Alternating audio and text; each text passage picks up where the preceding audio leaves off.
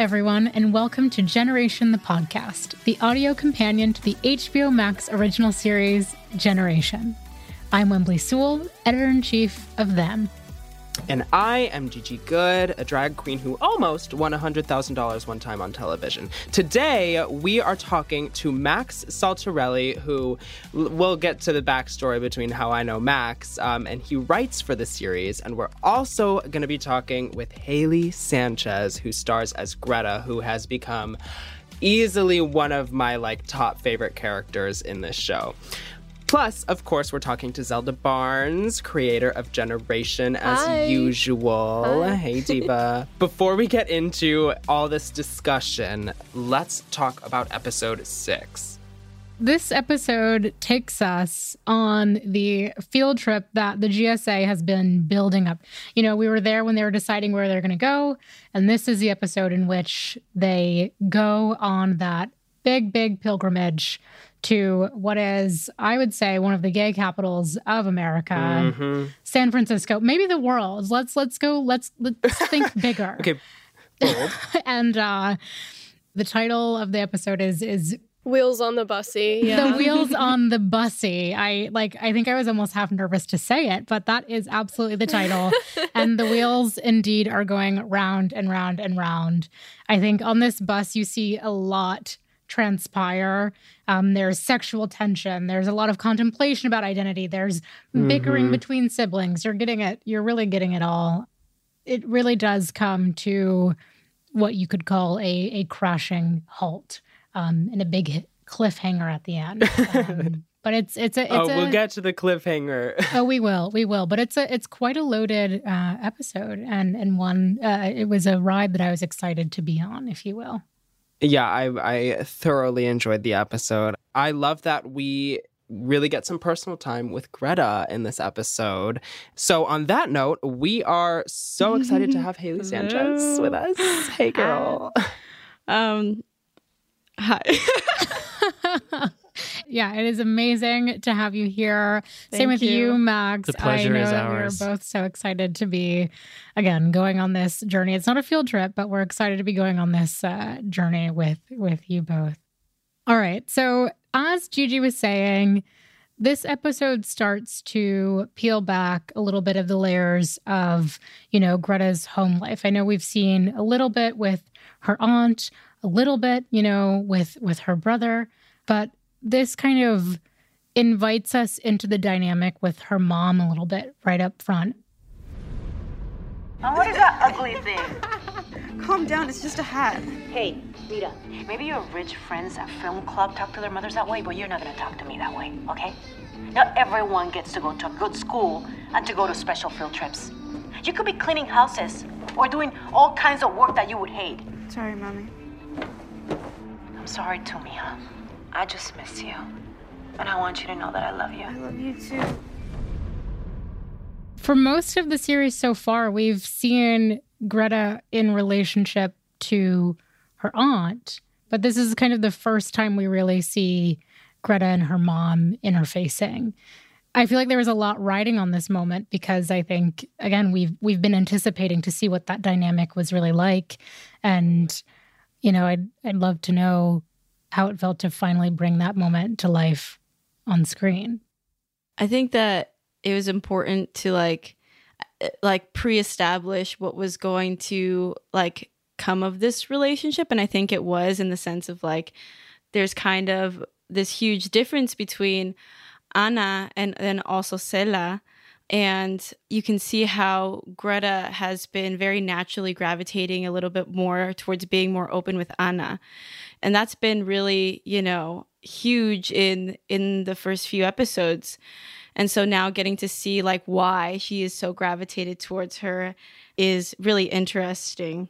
Sela is such a character that it's definitely a person in my head where I'm like, oh, I know who this mom is. As Haley, I know who this mom is. I've seen this mom. She's definitely take charge. I'm the boss. I'm going to take care of my kids, and I know what's best. And sometimes it comes from a place of like all of the experiences that they've been through and knowing, you know, how hard life can be and how hard life can hit you. So they want to try everything that they possibly can to protect their kids.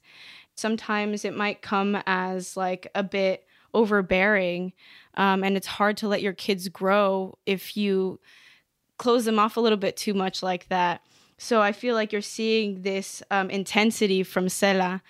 It opens up a new part of Greta, a new explanation, a new justification for a lot of the things that she does. Absolutely. So I think it's a really important scene, I think, for people to see in order for them to really understand who Greta is. Yeah, because I think for so far we've seen her begin to flourish and begin to come out of her shell a little bit. But then I think when you see her in this Zoom, she almost immediately kind of, recoils, exactly. So I think, we kind of get a glimpse into what might always be in the back of her mind as she moves forward and explores, herself. Totally. And I'm eager to see, where the path leads, because clearly there's a path that Greta's mother wants her to be on that Greta might not necessarily have any interest in.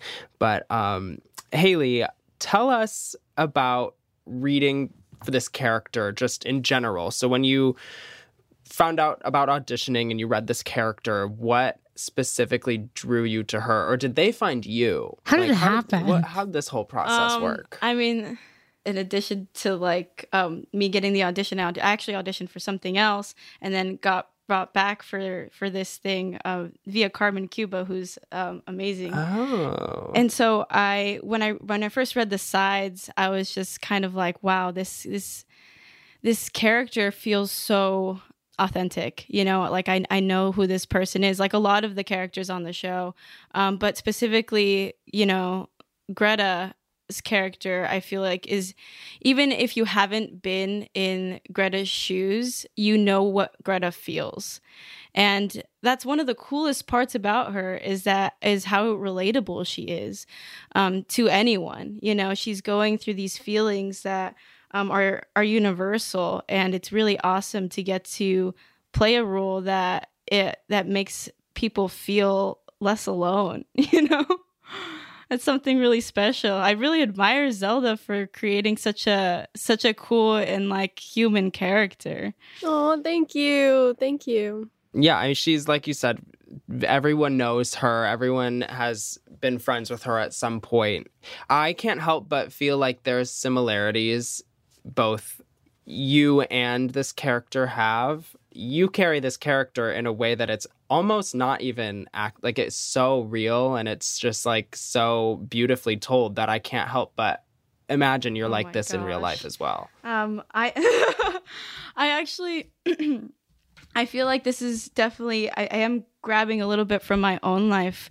Like definitely in the past I've had this kind of shell of a character, or like not I guess I wouldn't, more so it was like a protective shell that I put on for sure in high school sometimes, but I don't feel like that's necessarily like who I was. I definitely share the angst of Greta for sure. Yeah. That angst is 100% there, Also, I am grabbing this from just people I know, like this is a person that they feel real, because I'm just like, oh, I know this. I know who I can take from, and it's not just one person. It's like it's such a specific person, but they're there and they exist and they're in our lives. Yeah, and I think that's totally evident. And I just have to say, like in my own life, talking about the show, the thing that comes back time and time again in my group texts, I have the receipts. I'll pull them up as, oh my gosh, like Greta. Like I think Greta is one of my favorites. If I were going to hang out with someone, it would be Greta, because she just gets it. And like one of the things that I think is really beautiful about the character that you play is that there's such a rich empathy to her. She is so sentient. I feel like when you get on screen, there's just an aura of emotion about you. And I'm curious, what kind of place do you go to when you're bringing that out? And then I guess as a follow-up, Zelda, What are you thinking about when you're writing, and helping to develop kind of that energy? I feel like with Greta, when I wanted to develop this character in my head, I'm like, this is a person who has a lot of stuff going on inside. She's a character that when you're not looking, you can read her. And you see this a little bit with Chester. Chester clocks it really fast. Exactly. Because she feels like nobody's watching, and then he grabs it. And I wanted Greta to be so in herself that literally she when the eyes turn away, she kind of like lets a piece of that kind of seep out. And it's readable, but it's almost a reaction that comes out because it has to. And so when I'm playing Greta, I want people to be able to read her when people aren't watching. I really want people to see that, what's going on inside her head. And this is something that you touched on right at the beginning. It's this notion that Greta has a lot going on. Again, this is the first episode that we kind of get a glimpse into all that entails, not only just in the Zoom with her mother, but you get a sense of, just how hard this has been in that interaction with the man who is growing and selling fruits at the rest stop, pit stop, like Trumpland kind of place that everyone kind of gathers at.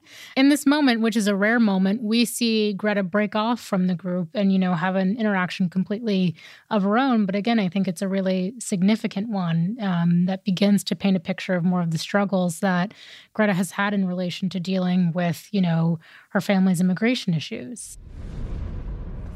Chiquita, hey, you want to try some fruit? Why do you hate delicious fruit? Did a strawberry kill your father? Eso, sonrisa bonita. No me gusta, pero gracias. Oh, es mexicana. Pensé que eres francesa, cubana. Cubana? Chicana to the core, fool. Lo siento mucho, perdóname. ¿De dónde eres? Yo soy de aquí. Pero mi mamá es de Guadalajara. Yo también. Pasé 4 años en la universidad, estudiando cómo vender fruta. Right now, I would love to know what it feels like bringing that to screen and how you prepared for, exploring those dynamics. Oh my gosh, when I first read this scene, I was like, this happens to me all of the time. Literally, when you meet somebody that's from Mexico, the first thing that they ask you is, where are you from? With my mom, she always gets asked this question, and she's such a social butterfly too. She'll like automatically make friends with these people so fast. Yes. And it's something that I've gotten used to, and I didn't really realize was like, in my head, I never pointed out as anything like really special about my life. I was like, oh, this just happens, you know? And then once it was written down on paper, I was like, oh my gosh, this happens. Like, like this not only happens to me, but to so many other people. Yeah. So it was really very cool to get to bring that moment to life and have other people experience this thing that I was just like a normal part of my life. Specifically, I'm talking about the time where Greta kind of gets this glimpse of some field workers. Yeah. I definitely didn't want that moment to be like a sad moment, because I don't think it was. No. It was an awareness moment, and it's something that for her, it's something she's always been aware of. And it's kind of like in this show, we get to capture that and see that. And then because this moment is captured, everybody else also gets to see this, which is so cool. I thought it was a beautiful moment of connection. Definitely.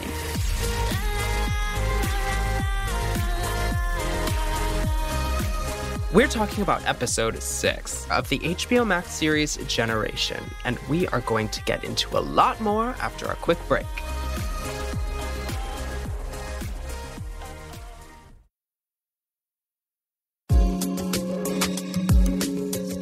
Hey everyone, welcome back. We're talking to Generation creator Zelda Barnz, series writer Max Saltarelli, and Haley Sanchez, who stars as Greta. I want to talk to Zelda and Max a little bit. When you were writing this character, how did you write this in a way that felt like an authentic story? Like, was there any kind of place that you pulled from, or what was important to you about making this character so specific, like we've been saying?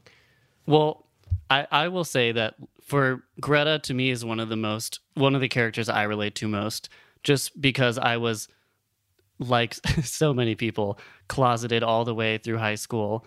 And like, as you were saying, Haley, there's so much about Greta that you know what she's feeling, even though it's not the thing that she's saying. And when you are that age and you're closeted, there's this feeling of like, does everybody know what I'm thinking? Does everyone know what's on my mind?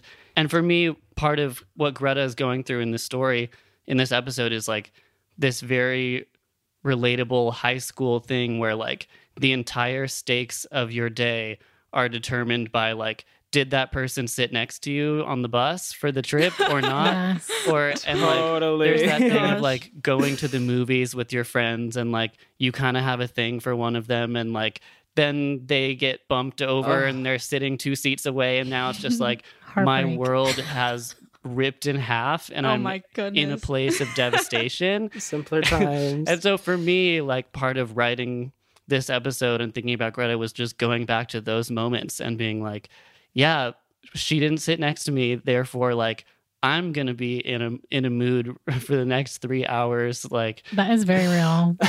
Yeah, it's been so much fun to write just for a character who is so like timid in some ways, but also wants to be brave so that she can connect with this girl. Mm-hmm. And I also think that Greta is that person in high school who like, if you could only look into the future, like you would know that you were the coolest person. Absolutely. And everyone else would know it too. But right now you're like still so shy and like you haven't fully had that experience yet that is gonna let you blossom. And like, so I think there's this element of Riley and also Chester where Greta hangs out with them, and it's sort of like I'm hanging with the cool kids, and like if only they knew, like that's really Greta.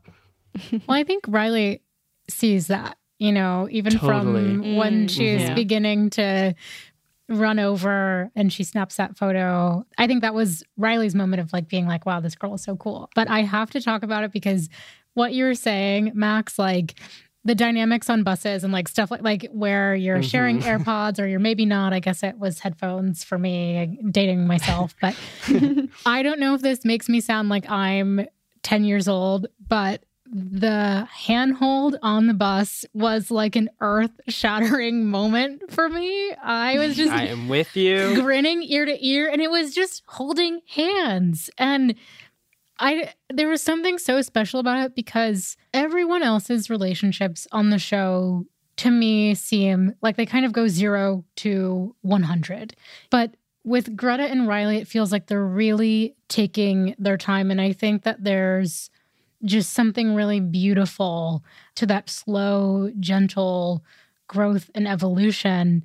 And I want to know what it felt like even just building to that scene from all of you, because again, it was so simple, but it was like earth-shattering for me. My stomach is turning, like flipping. I get butterflies thinking about it. Yeah, there have been so many little moments of building, of Riley kind of noticing Greta in different ways and seeing how cool she is, but how she also kind of tries to hide that in a way. And there's also that moment in 105 when Riley and Chester are talking and Chester says like, oh, I bet she might surprise you about Greta. And Riley kind of like, she doesn't react much to that, but you can tell that that's something she's kind of thinking about. And it is true because I think Greta is a very surprising character in a lot of ways. And I think that all of these little moments are moments where Greta is kind of surprising Riley more and more just through like these little actions and these little moments where she's a lot braver than she seems. The handhold is something that should seem very juvenile, like it shouldn't be that big of a turning point, but no matter who you are, where you're at, or how much experience you've had, you still get giddy at the first handhold. Yeah. So that was very a really, true. I think, important thing to talk about. So, but that it takes place on the bussy. So let's go ahead and jump into the bussy. Everybody take a seat, dibs on the back. But yes, so tell us about filming on location, because this location was a little bit different. It was moving. Yeah, so all the shots on the bus, this is I still can't comprehend how exactly we pulled this off, but the buses actually were filmed on our lots at our stages. So we parked a bus in the middle of our massive parking lot and then put up green screens in front of like all the windows basically. And we piled our entire cast into this bus on our lot, which was parked the whole time. It was not moving. Then every like 15, 20 minutes, everyone had to exit because of COVID protocol. And like they would like sanitize the bus and then everyone would get back on. So it was definitely a lot to film. It was a lot of work. But yeah, it was really cool to watch that all come together.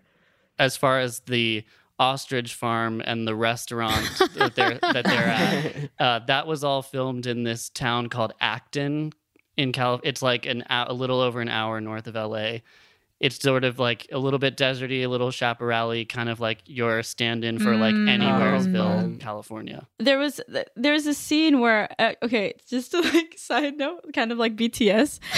There's this scene where I'm giving the man water and saying, it's really hot, here's some water. It was not hot. It was really cold. So it was cold. freezing. There was like ice on the ground. And I was like, oh my gosh, it's so hot. I put on like 3 or 4 jackets in between takes. I just thought it was really funny. I wore long underwear that day. Oh my God. Look, Oscars, I don't have the authority to give everyone Oscars, but if I could, you would be getting them from me. So I don't even know if that's relevant. Forget Emmys. We went straight to Oscars. No, we're going straight Look, to Oscars. there are no rules, no labels. This is generation. Yes. Anything is on the table. So yes, ma'am. Call somebody. I don't know. I don't know the rules. But I want to talk more about this because I think one of the hardest things to do, especially when there's a big cast in a confined space, we kind of saw this in the lockdown scene, is to kind of create comedy and bring out, people's personalities, again, in a kind of confined space. Like, where do you go? How do you build that? Like, what dynamics do we need to, like, really punch up? And Max, I would love to know how you approached that and what you really wanted to drive home with a cast full of such big personalities. Totally. So, yeah, this was one of my favorite things about this episode, was trying to make it funny and engaging while you're just trapped in this space. And it was a struggle at times because you don't want the episode to feel boring, and yet you want to capture the feeling of boringness, because when you are that age, any age, and you're trapped in a car all day long, it's most likely not like the most thrilling experience of your life. And like there are at least long stretches where you're completely bored out of your mind. So we thought about like, what are those games that you play? Like, what are like the never have I ever questions that you would ask your friends? Like one of the ones that one of my like classics in high school that my friends and I would say is like, well, would you rather have sex with your boyfriend in your dad's body or your dad in your boyfriend's body? It's just what. And I think like there's also like adult supervision happening there. And so I think like a lot of the conversations that the kids are having are sort of like testing the boundaries of like what's appropriate to say and like trying to be quiet, but also like still exploring their sexuality and like trying to like feel like adults. And I hope it was the road trip experience that we've all had before in California.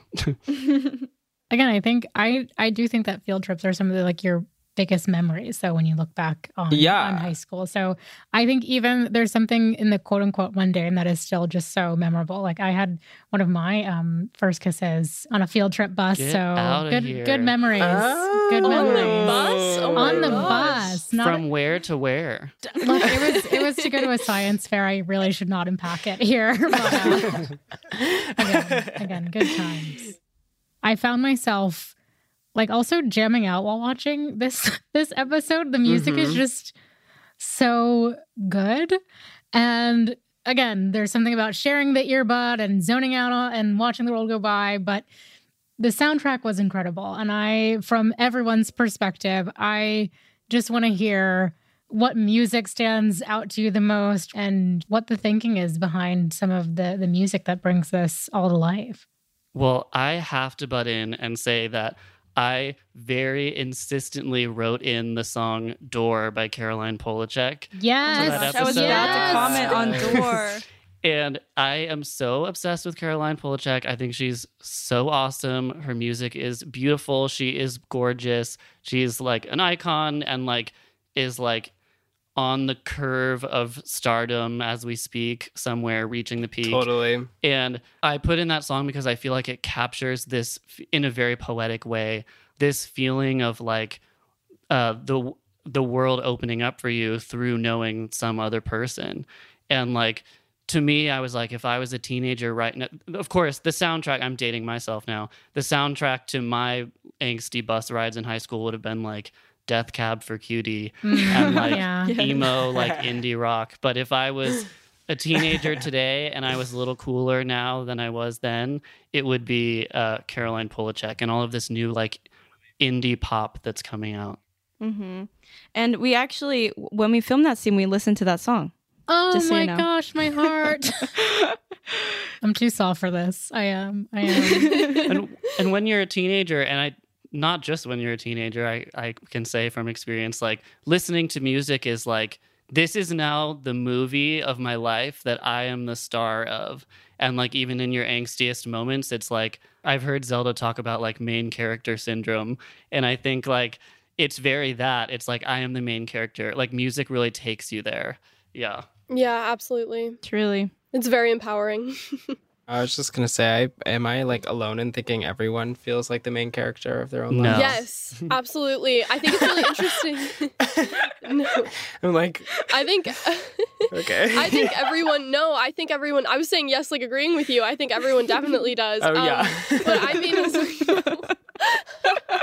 like, what I think is so interesting is that I've seen a lot more people calling each other out for it lately and being like, oh, you're acting like the main character, you're not the main character. But everyone is, it's like, fuck you.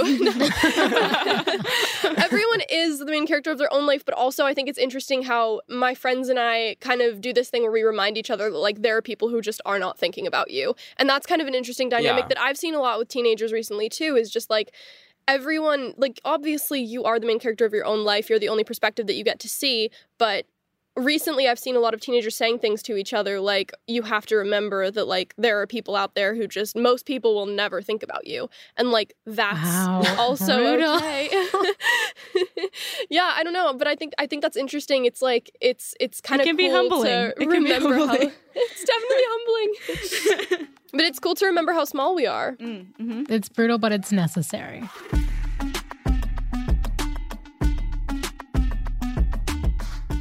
If I did have any words of wisdom, I think it would kind of be rooted in the episode's like cliffhanger ending. And it would maybe be, Chester, watch your back. What are you doing? I feel like before we go, we have to talk about that cliffhanger. Please, someone tell me, where is this ride going? And do I want off of it? What's going on? So what we kind of talked about in the writer's room when we were crafting this whole moment is just when you're in the car with a child and something happens that's like scary on the road, which happens a lot just because driving, especially growing up in LA, driving is crazy. Your instinct is to just like grab them kind of. And so we kind of wanted to just show Sam instantly like grabbing onto Chester to make sure that he doesn't hurt himself, but then like without thinking about it, like Chester kind of takes that as like a weird flirty moment of like physical touch means that he feels some kind of affection for me, when really it's more of a just like protective moment. Without any spoilers, if you could, summarize what we have to look forward to, what would you say? Just give us a couple words. Just a couple words. Trying to think of the words. Death, devastation, romance, sex, the end of the world, and the beginning of everything. Oh my gosh. Oh, by the way, Max and I met once because he played a stalker in a photo shoot of mine.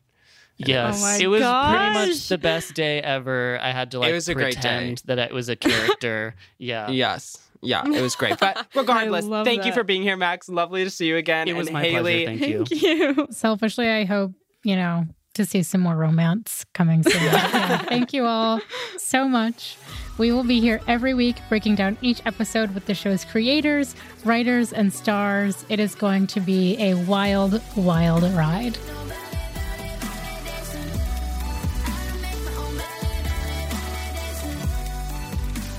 Generation the Podcast is a production of HBO Max and iHeartRadio, hosted by us, Gigi Goode and Whembley Sewell. The podcast is produced and written by Phoebe Hunter, written and researched by Sierra Kaiser, and engineered, edited, and mixed by Matt Stillo.